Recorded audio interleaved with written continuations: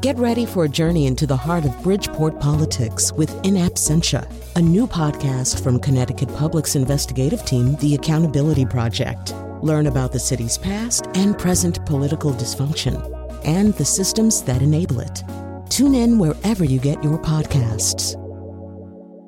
Funding provided by Joe Zimmel and Valerie Friedman.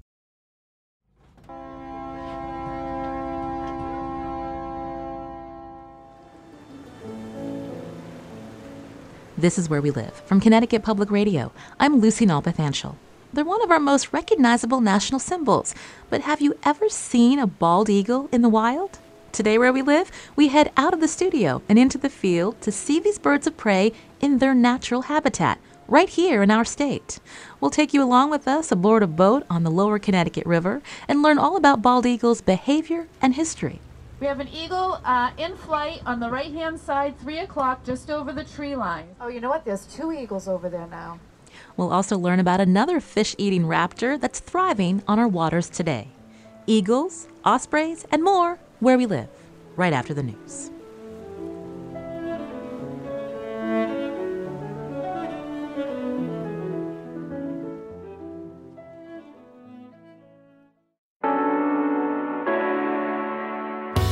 This is Where We Live, from Connecticut Public Radio. I'm Lucy Nalpathanchel. Are you counting the days until spring? Before we leave winter behind, we wanted to take you with us on a trip down the Connecticut River. For just a couple of months each winter, if you turn your attention to the skies, you can catch a magnificent sight. Bald eagles. You can learn more about these raptors by visiting the Connecticut River Museum in the town of Essex. Coming up, we'll take you with us on Eagle Cruise aboard RiverQuest. The boat departs from the museum 4 days of the week in February and March. I headed down there with producer Kerman Baskoff last Friday, where we met the crew, including Bill Ewell and Kathy Mallon. My name is Kathy Mallon, and I'm crew on RiverQuest. RiverQuest is an eco-tour boat that cruises on the Connecticut River. My name is Bill Ewell. I'm an educator at the Connecticut River Museum. So, Bill, we're standing inside the Connecticut River Museum. Tell us how long this museum has been in Essex. So this has been a museum since 1982. This building's been here since 1878. And a lot of history in this town. But tell us about the role that this museum plays in fostering the idea that people can go out on the river, learn about the river, but also about the wildlife here. So our mission really is to connect people in the community to the river and to learn to value what they have in their own backyard, this beautiful habitat, this wildlife that we have right here, and we hope people will take ownership of the river and the return of the river. We know the shoreline is a beautiful place to visit in the summer months. We're here in winter because of unusual sight that residents can see just for a couple of months. Tell us what's out there that we're going to see today. Yeah, so we have a winter population that's unique here at the mouth of the Connecticut River. We have different populations of bald eagles in Connecticut. We have nesting mated pairs that are year-round residents. We have birds that are wintering here. They're on their winter vacation. They came from the north because the rivers and lakes froze up there. And now, this time of year, we have the first of the northern migrants who wintered farther south, and now they're heading north towards their breeding grounds. Kathy, you're one of the naturalists that goes on the cruise with residents. Tell us about the history of eagles along this part of the Connecticut River. Well, it wasn't so long ago that there were no eagles on the Connecticut River. The Connecticut River was polluted. We were using DDT, which were getting into the food chain, making the shells of the eggs of these birds very weak, and they weren't hatching. So there was a point that we didn't have any eagles. Now we have lots of eagles in Connecticut. I think it was like 60 nests, and we hatched like 63, I think it was 63 last year. So the population's definitely coming back. When we talk about the fact that the population has grown over the years, can we give us a little bit more of a timeline of when we started to see the eagles come back? Well, they definitely started coming back when we passed the Clean Water Act in 1973. So that's pretty much one of the biggest things that, allowed the habitat to start to recover. And once it started to recover, the birds started to recover too. When we talk about the Clean Water Act, how dirty was the Connecticut River at one point? Yeah, so when I was a kid growing up, and I'm going to let you know how old I am now, in the 1950s, playing on the Connecticut River was really a dangerous thing because the river was seriously polluted and unhealthy. And then throughout the 60s, it still was in that bad condition. And then in the 60s, attitudes changed towards rivers and the river health. 1969 Federal Water Pollution Control Act is what we now call the Clean Water Act. And since 1972, Kathy told you the last day in 1972 was the last day you could use DDT in North America, in the United States anyway. And then since 72, the river gradually got cleaner and cleaner over the decades. After 20 years, 1992, the Connecticut River was named one of the 14 National Heritage Rivers in North America, which celebrates the fact that those rivers, 14 rivers in North America, cleaned up in the first 20 years of the Clean Water Act. Since you've been here for some time, Bill, when do you remember seeing the eagles come back? So, in my lifetime, there were not nesting eagles in Connecticut between 1948 and 1992. In 1992, the first pair of eagles nested in Connecticut, and then very slowly eagles started to come back to the Connecticut River in the late 1990s. And then from the late 1990s until today, gradually the population has increased at kind of a nice steady rate. Kathy, as we're out on the water, tell us how you'll be explaining where to look for these eagles, where their nests may be, and what should we be looking for? Oh, there's lots to see out there. I usually tell people the first thing you want to keep your eyes out for is a BBB, a big brown blob. It takes 5 years for an eagle to develop that white head and white tail. So until then, there are different stages of mottled brown. So a lot of the times when you're looking in the trees, you'll just see a big brown blob. And if you look closer, you might realize it has bright orange talons, and then you realize that you're actually looking at an immature eagle. So while we're out there, we'll try to age some of them, figure out how old they are. We know where some of the nests are, so we know where to look for the adults around the nest or on the nest. We have one that will be going by that they are incubating, so they have egg or eggs. So we're excited about that. And we have another couple just further north who are brand new. They're a young couple, and we are really crossing our fingers and hoping that this couple will actually lay eggs. They built a nest and they established the territory.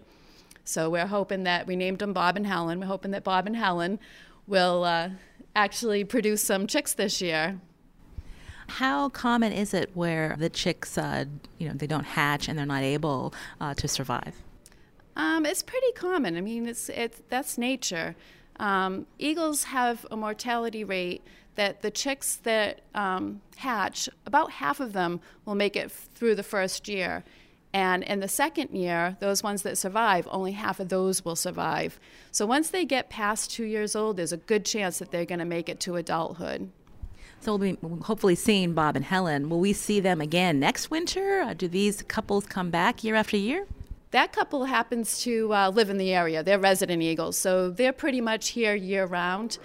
They spend a lot of time in their territory at their nest from about November through the nesting, and then once they're done rearing their young and the young fledge, they kind of take off and they spend time apart. They don't need each other anymore, so they take a little vacation from each other. They'll go off and do their own thing, but they'll come and reconnect again in November.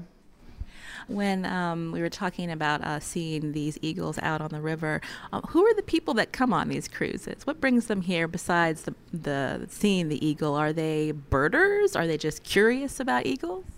Yeah, I think some of them are birders, some of them are photographers. Some of them are just people that are a little sick of being inside. You know, the winter doldrums have really gotten to them, and it's a great thing to do, to get outside and come see what the river looks like in the winter, because it's much different. And Kathy, how long have you been doing this? I've been working for RiverQuest for about 14 years. Do you remember the first time you saw a bald eagle? I do.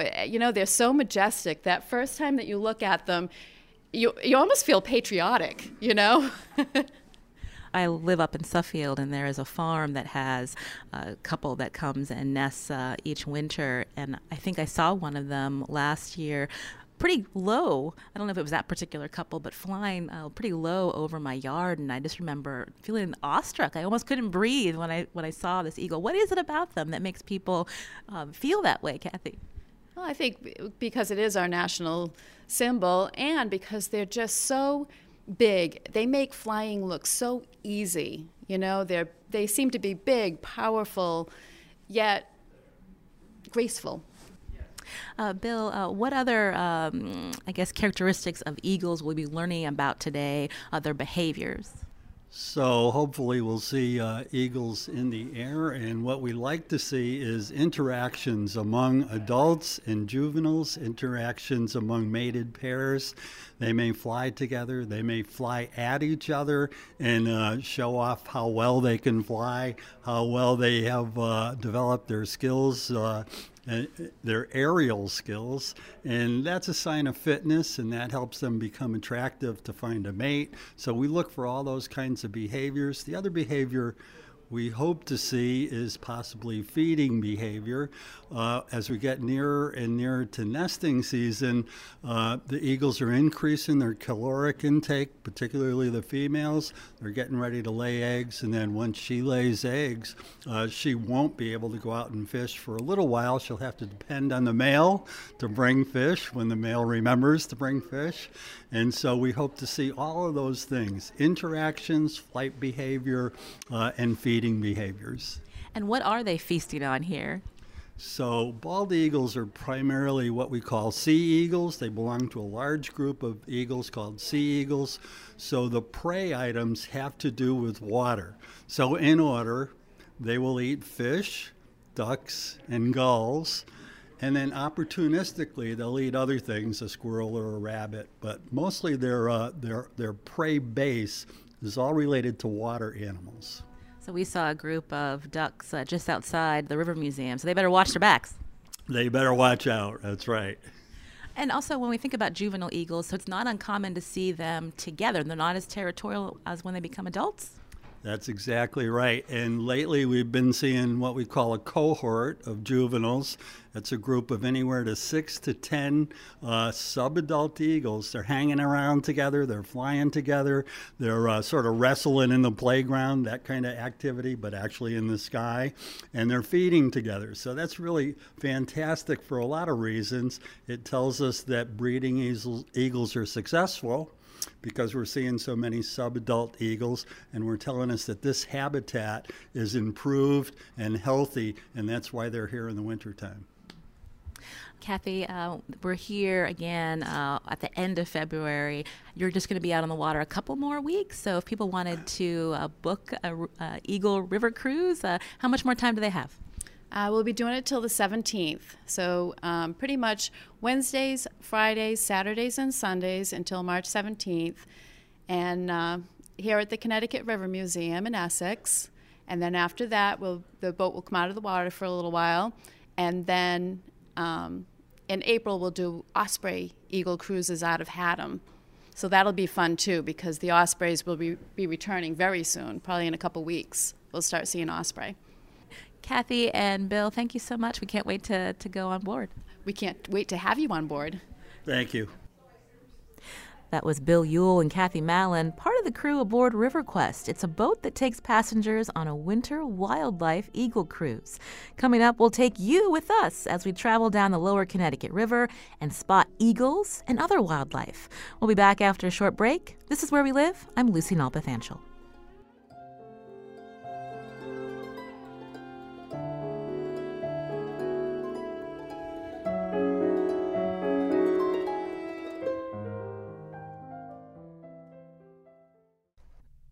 This is Where We Live from Connecticut Public Radio. I'm Lucy Nalpathanchel. Today we're taking you on a ride aboard RiverQuest. We heard earlier from Kathy Mallon and Bill Ewell about why the eagles have returned to the Connecticut River. It's a conservation success story. It's pretty thrilling to see them with the help of binoculars because federal law forbids people from getting too close to protect the eagle nests of our national bird. We met back up with Bill Ewell and the rest of the passengers inside the Connecticut River Museum before getting on a boat. Bill Ewell gave us a brief introduction. And I want to get you out there on the river to experience what the river's like in the wintertime and sort of the unique perspective you get of the Connecticut River in the winter when no one else is out there. So we're the smart ones. We're going to go out there in the winter and be on the river.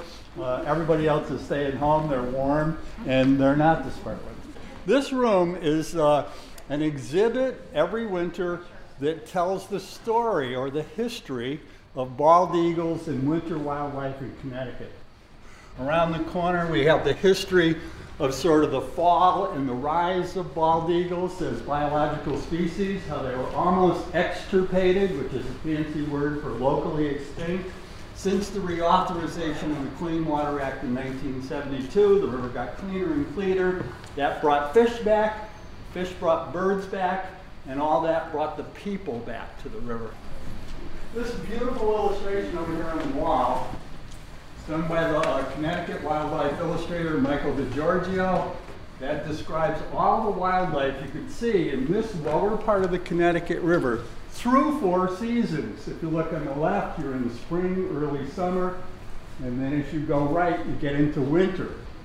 So on the right side, those are all things we could see today.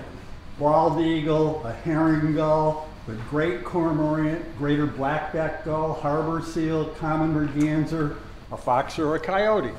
All those things are possible today to see. When you look in the sky today, we have a nice sky for seeing the silhouettes of birds. So I had these cutouts made. That's the real silhouette, life-size model of an adult female bald eagle in Connecticut. Same wingspan as me, more than 6.5 feet. Over there, turkey vulture. Turkey vulture has a similar profile.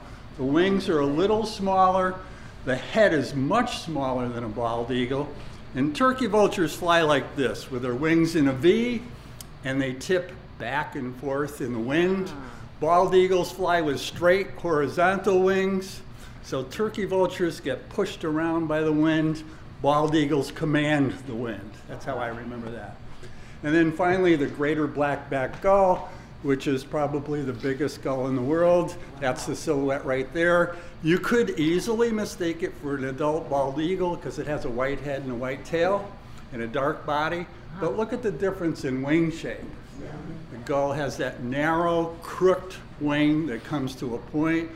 The bald eagle has that great, big, broad, long wingspan. It's like half a sheet of plywood. So I think I've talked enough today. I think it's time to get out there in the river. I'm going to open the door. You're going to meet Kathy. From the boathouse, Bill takes us down a short ramp to the boat RiverQuest, where we'll be on board for about 2 hours. Once we're seated on the stern, we meet the rest of the crew. First, Captain Mark Yuknot talks to us through a microphone. All right, good morning, everybody. We'll get underway in a few minutes. There's binoculars on board. You're more than welcome to grab those and use them. It's a brisk morning. The earlier morning snow has cleared up, but it's still a bit cloudy. Passengers can choose to sit on the deck or in the cabin. It's heated there with plenty of windows, so you don't miss anything other than frozen hands and feet. Producer Carmen Baskoff records from the stern while I head up to the bow with my microphone. We hear from naturalist Scott Gray as we're pulling away from the dock.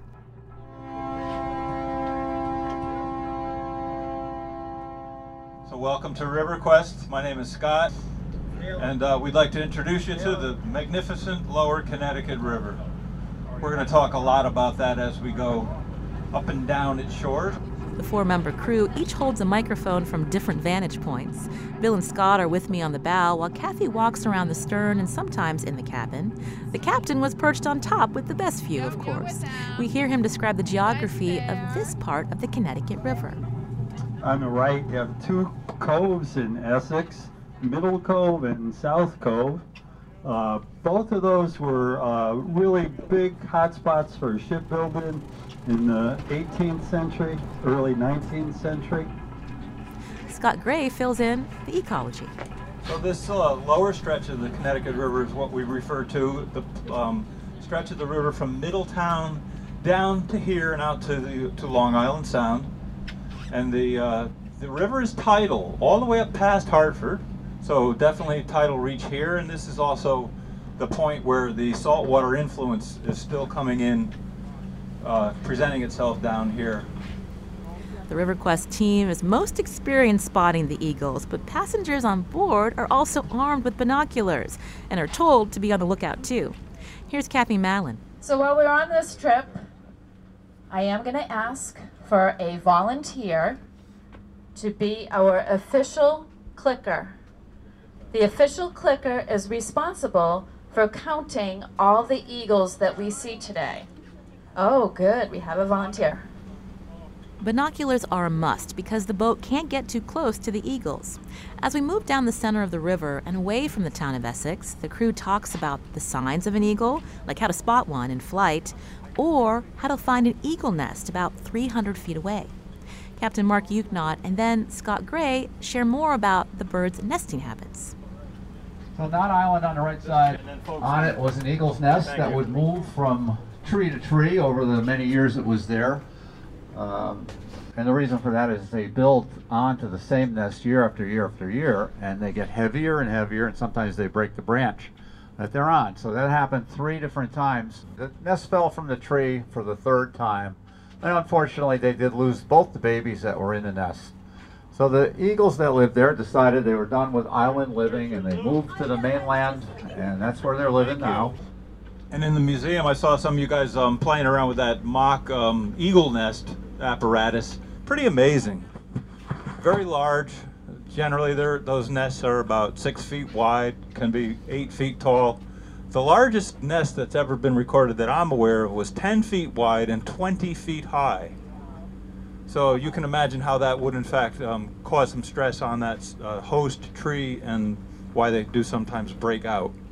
Some of the things under the nest that they would discard after eating lots of fish bones, especially catfish, slow-moving fish that they could catch in shallow waters, snake skins, turtle shells, very common turtle shells, also little mammal parts, rabbits, squirrels, etc. It's not long before we spot our first eagle. We swivel our bodies and binoculars as Kathy Mallon tells us where to look. We have an eagle in flight on the right-hand side, 3 o'clock, just over the tree line. You see that big, right over the tree line. Now that's an immature. You notice it's all brown. Bill Ewell told us earlier that it takes about 5 years for an eagle to get its trademark white head and tail. This juvenile eagle, through our lenses, is dark brown. So while he flies up ahead of us off the bow, watch how deep his wing strokes are. He's working pretty hard. When they're down low like that, they have to flap almost continuously, and then they can go into a glide. When they're up higher, they use rise and warm air from the land to gain altitude. And there's been quite a few juvenile eagles in North Cove in Essex on our left the past week or so. As that eagle flies out of view, Scott Gray picks up and tells us about the unique ecology of the river.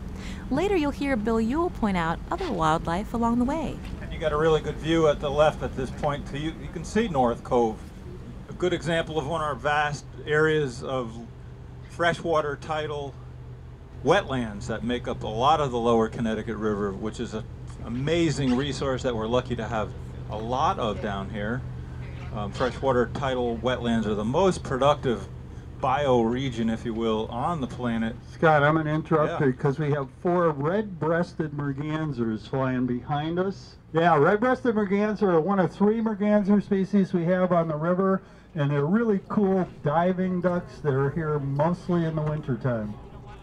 Have you seen mergansers before? They're large ducks with green heads and red bills.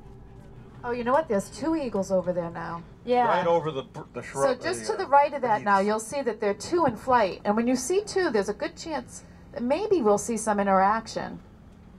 So when they fly like that and they're cruising over an area like North Cove, that bird is actively hunting food. Looking for a fish, that bird doesn't care if it's a live or a dead fish. The easy meal is the best meal in the wintertime.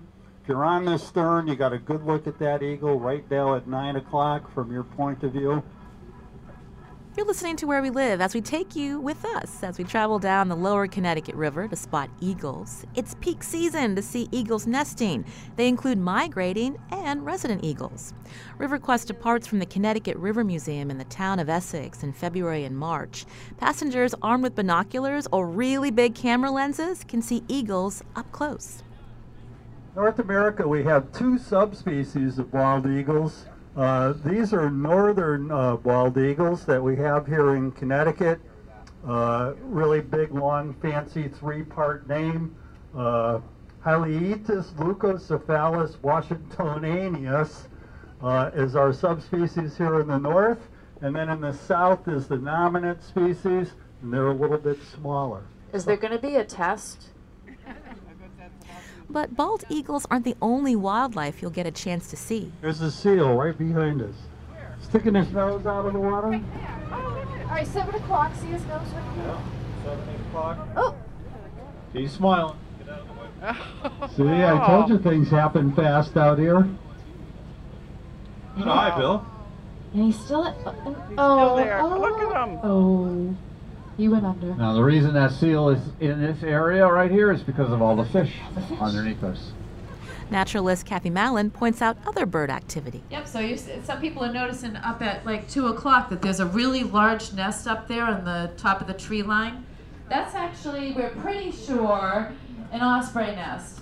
Although we have seen eagles at that nest, but that's not unusual. Eagles often along this stretch of the river use osprey nests as picnic tables. So if they catch something, an osprey nest can be a great place, a nice little platform to eat your dinner. Coming up, we'll tell you more about ospreys, but on this cruise, the focus is on bald eagles and the natural history of the river. Here's Scott Gray and Captain Mark Euchnot talking about the shoreline. A little quaint little community on the right of the boat here is known as Brockway Landing, and I'd like to point out that this is the site of one of the earliest ferry crossings on the lower Connecticut River, which had some of the earliest ferry crossings in the whole colonial beginning of our country. Ferry crossings were popular spots because that's how you got across the river. No bridges were able to span large bodies of water back then, and oftentimes a community would pop up around the ferry crossing. That happened here. It's all retained its colonial character. It's still beautiful today in that same aspect. Brockway Landing. Down the right at 1 o'clock, we got a good look at the southern mouth of Selden Creek. Selden Creek is a beautiful body of water that undulates and flows around in a real calm manner. Back behind that big hill up ahead of us, comes back and greets the river north of here, creating Selden Island.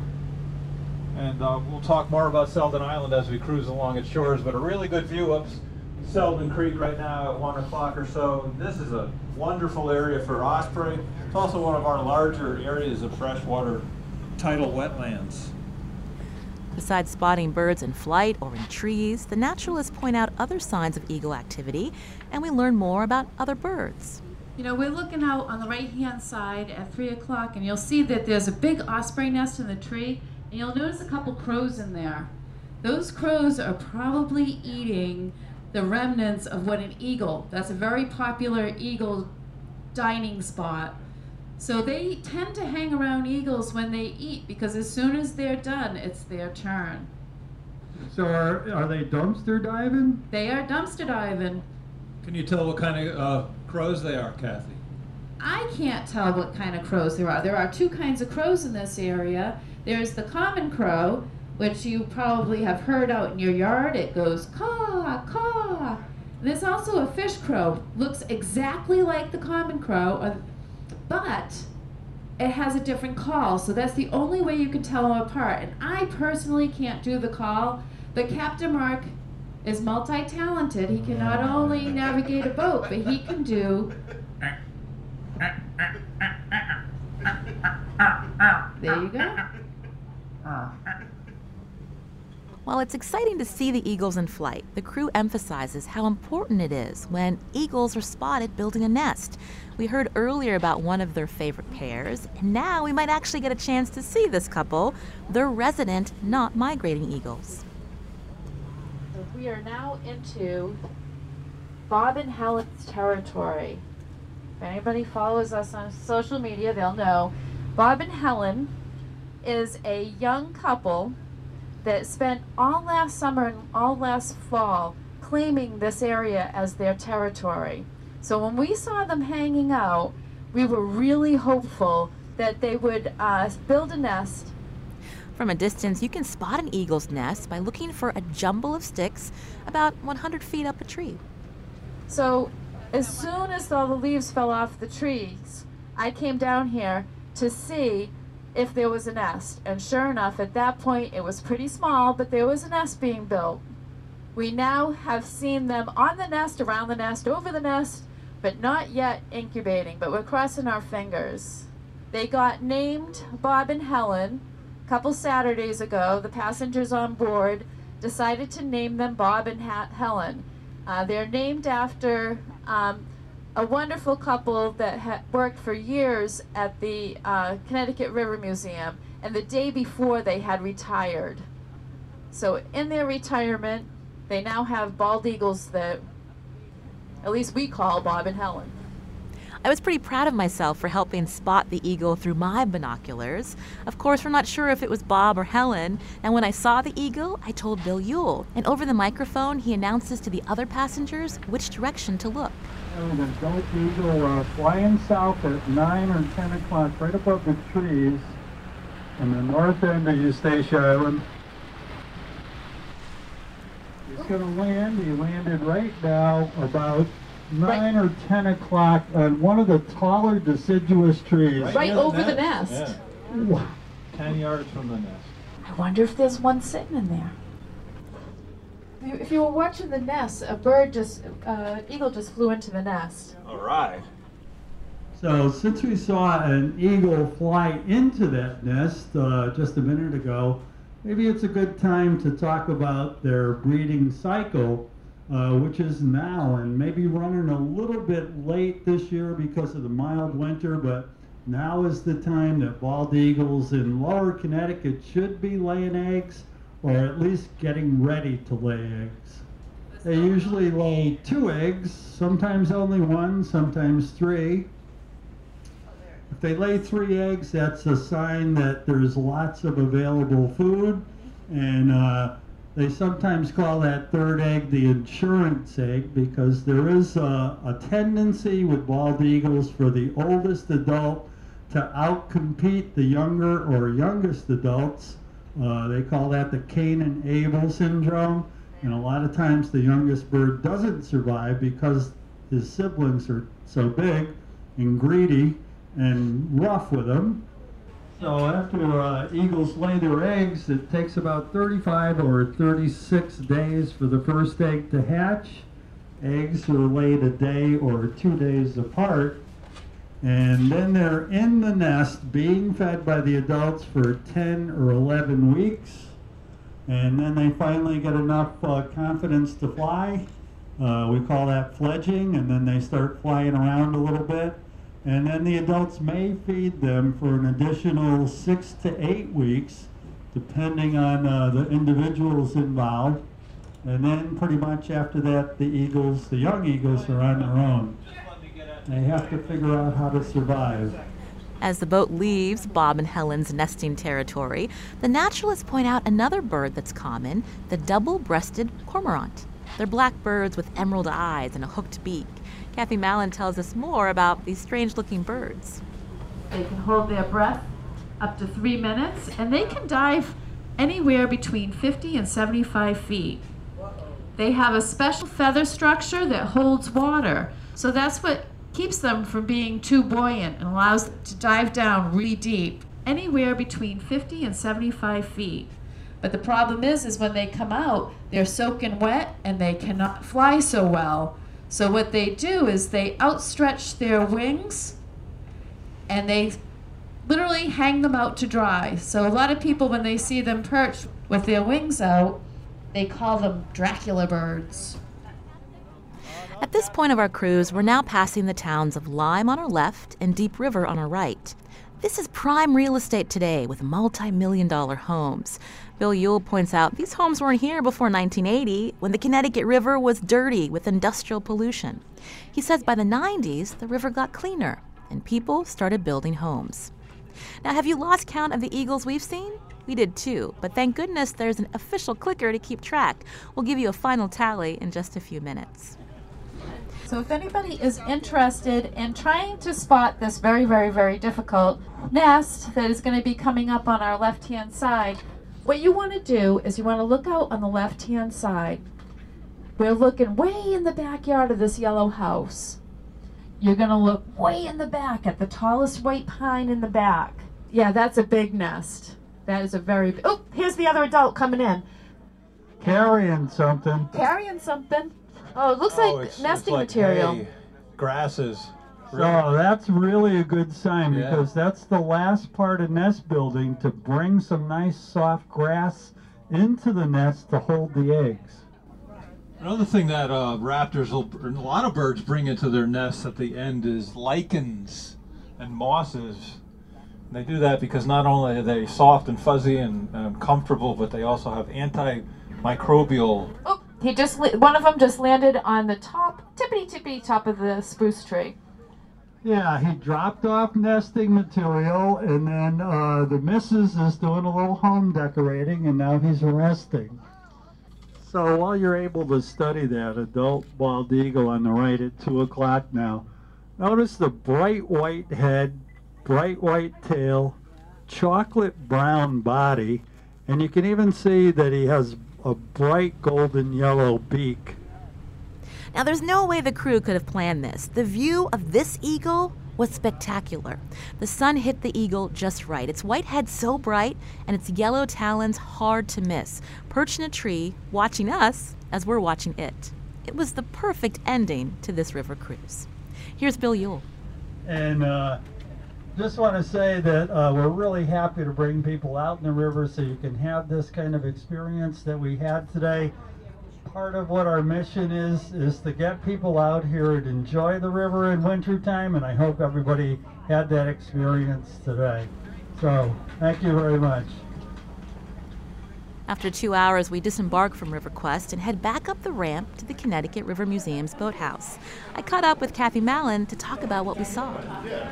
So Kathy, first off, that was an awesome experience. Oh, glad you had fun. Can you give us the official tally of how many eagles did we actually see? I lost count. I know. The official count from our official clicker was 17 individuals. So some of them we saw more than once because we went upriver, turned around, and came back. But we tried really hard not to double count them. And if my memory serves me right, did we see at least 3 couples? Yeah, I think we did. We definitely saw the 2 nesting couples, and then we saw that other adult that belongs to the couple of the nest down here. So I think you're right. Is 17 individuals, is that the average that you would see on an eagle cruise? You know, it's nature. You just never know what you're going to see. You could see anywhere from maybe 8 to our record is 42 in one cruise. Earlier you mentioned that this cruise happens in February and March. Is there a particular week during that time where you might see more activity, or it just depends? No, I can't predict it. You just never know. Come March, like the middle of March, we're going to see some of those transient eagles kind of heading back. And then the adult eagles that we saw, one of them's always going to be on the nest. So that's why we kind of stop mid-March, is that by then, the numbers are starting to thin, but they're still here. What we really want people to do is realize what's in their very own backyard. And we hope that if they see it and they enjoy it, that they'll care about it and take care of it. We also caught up with some of our fellow passengers before they headed home. Some were looking at exhibits at the Connecticut River Museum. The first group was from Rocky Hill. My name is Maria Librio. I'm the CEO for Rosedale Funeral Home in Rocky Hill. And as a bonding experience, we wanted to find something to do. And so I have our secretary, Kristen, and several of our funeral directors. We decided this would be a fun thing to do. It was awesome. I did not expect to quite see as many, and they were just right there. It was amazing. Tell me your name. Kristen Forte. I think it was just incredible. I mean, like when I saw the size of the nest and when we were down the river, that was incredible. I was like the size, and he was saying that they keep rebuilding it every year, and being able to really see them up close was just an amazing experience. The RiverQuest Winter Eagle Wildlife Cruise wraps up in just a couple of weeks. You can learn more and see photos on our website, wnpr.org/wherewelive. After the break, Connecticut Audubon has a new report on another raptor success story. We'll learn more about the osprey count coming up. I'm Lucy Nalpathanchel, and this is Where We Live.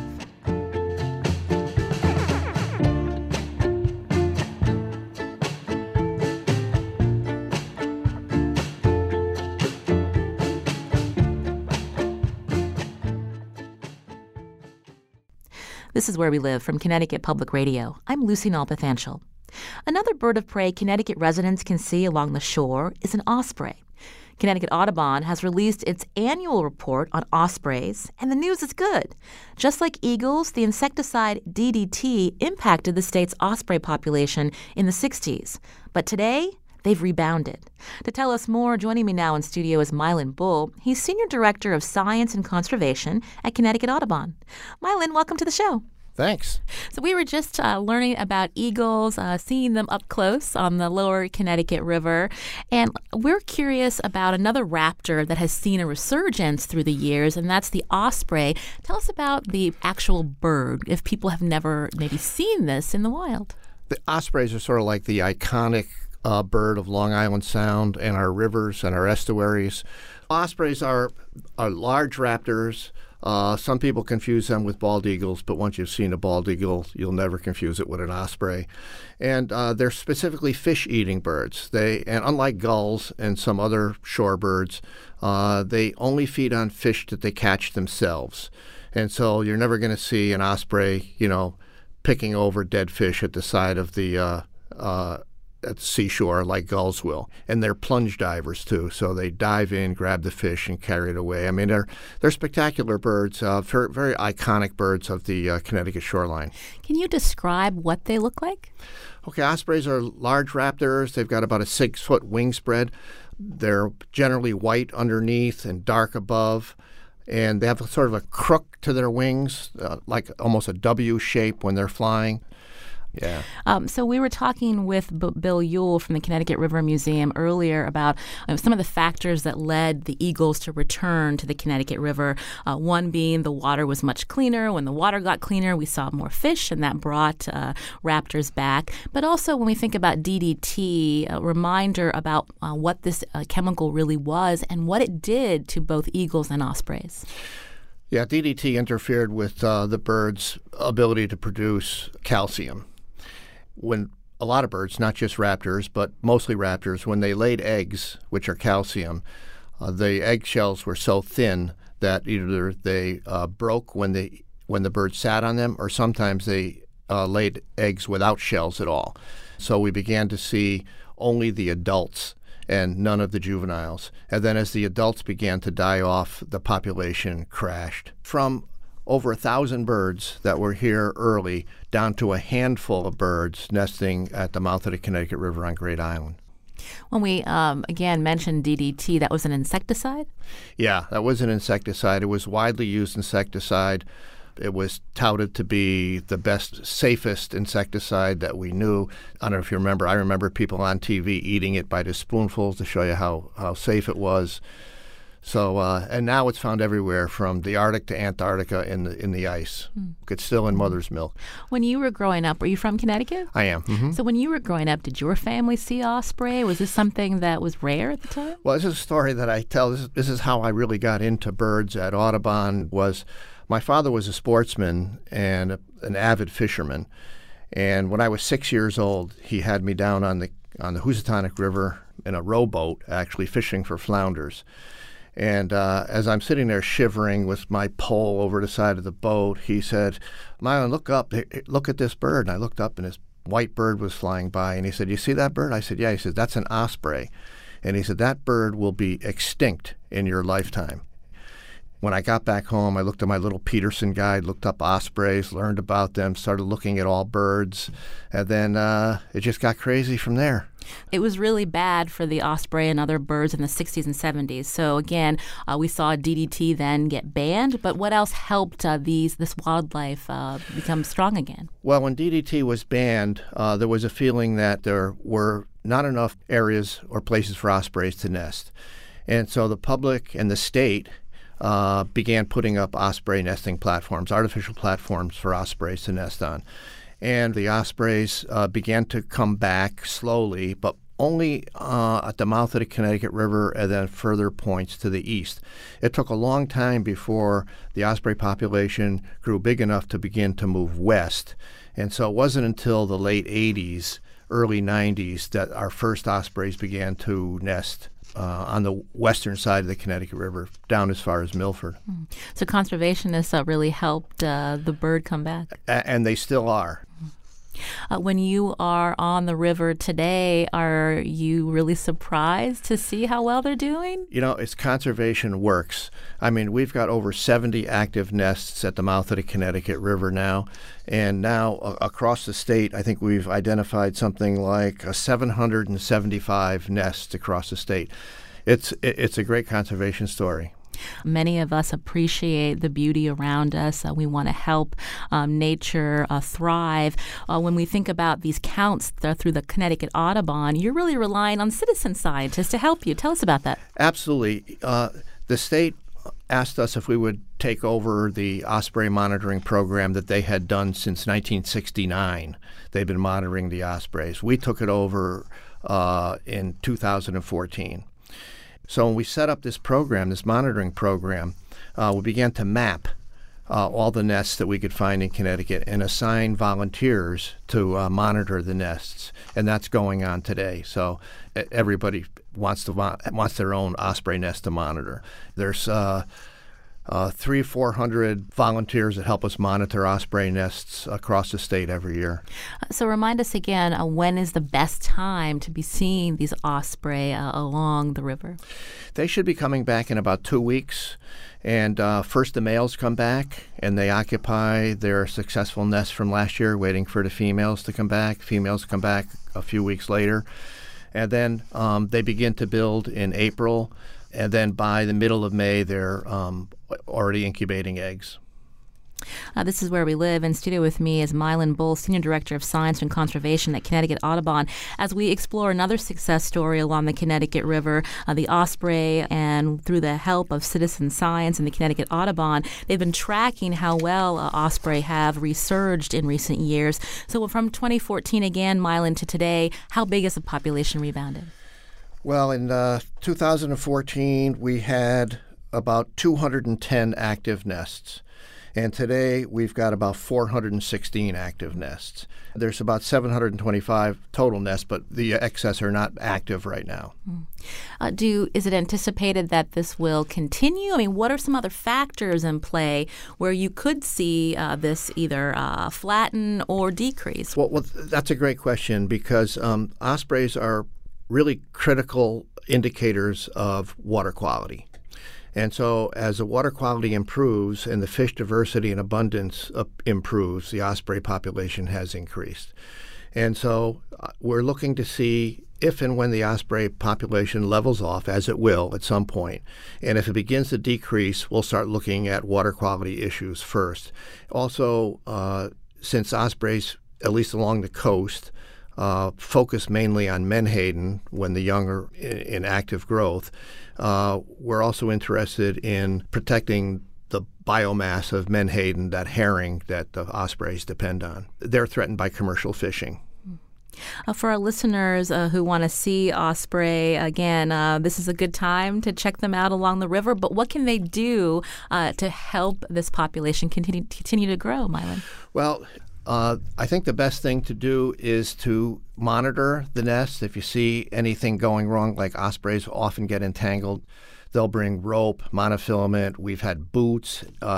We've seen rake handles. We had a female osprey at Milford Point 2 years ago bring back a little blue teddy bear, which she put in the nest and would rearrange every once in a while like furniture. So they bring all kinds of trash into the nest. And the real problem is fishing line, monofilament, and rope. So if people are monitoring nests and they're cleaning the nest, they should get up there and try to take out monofilament, rope, and other entanglement issues that the ospreys could face. And the problem is by the time the osprey is entangled, it's so difficult to get out because a lot of them are nesting out on open marshes where it's difficult to reach the nest platforms, that it's a rough case for osprey survival if they get tangled up in the fishing line.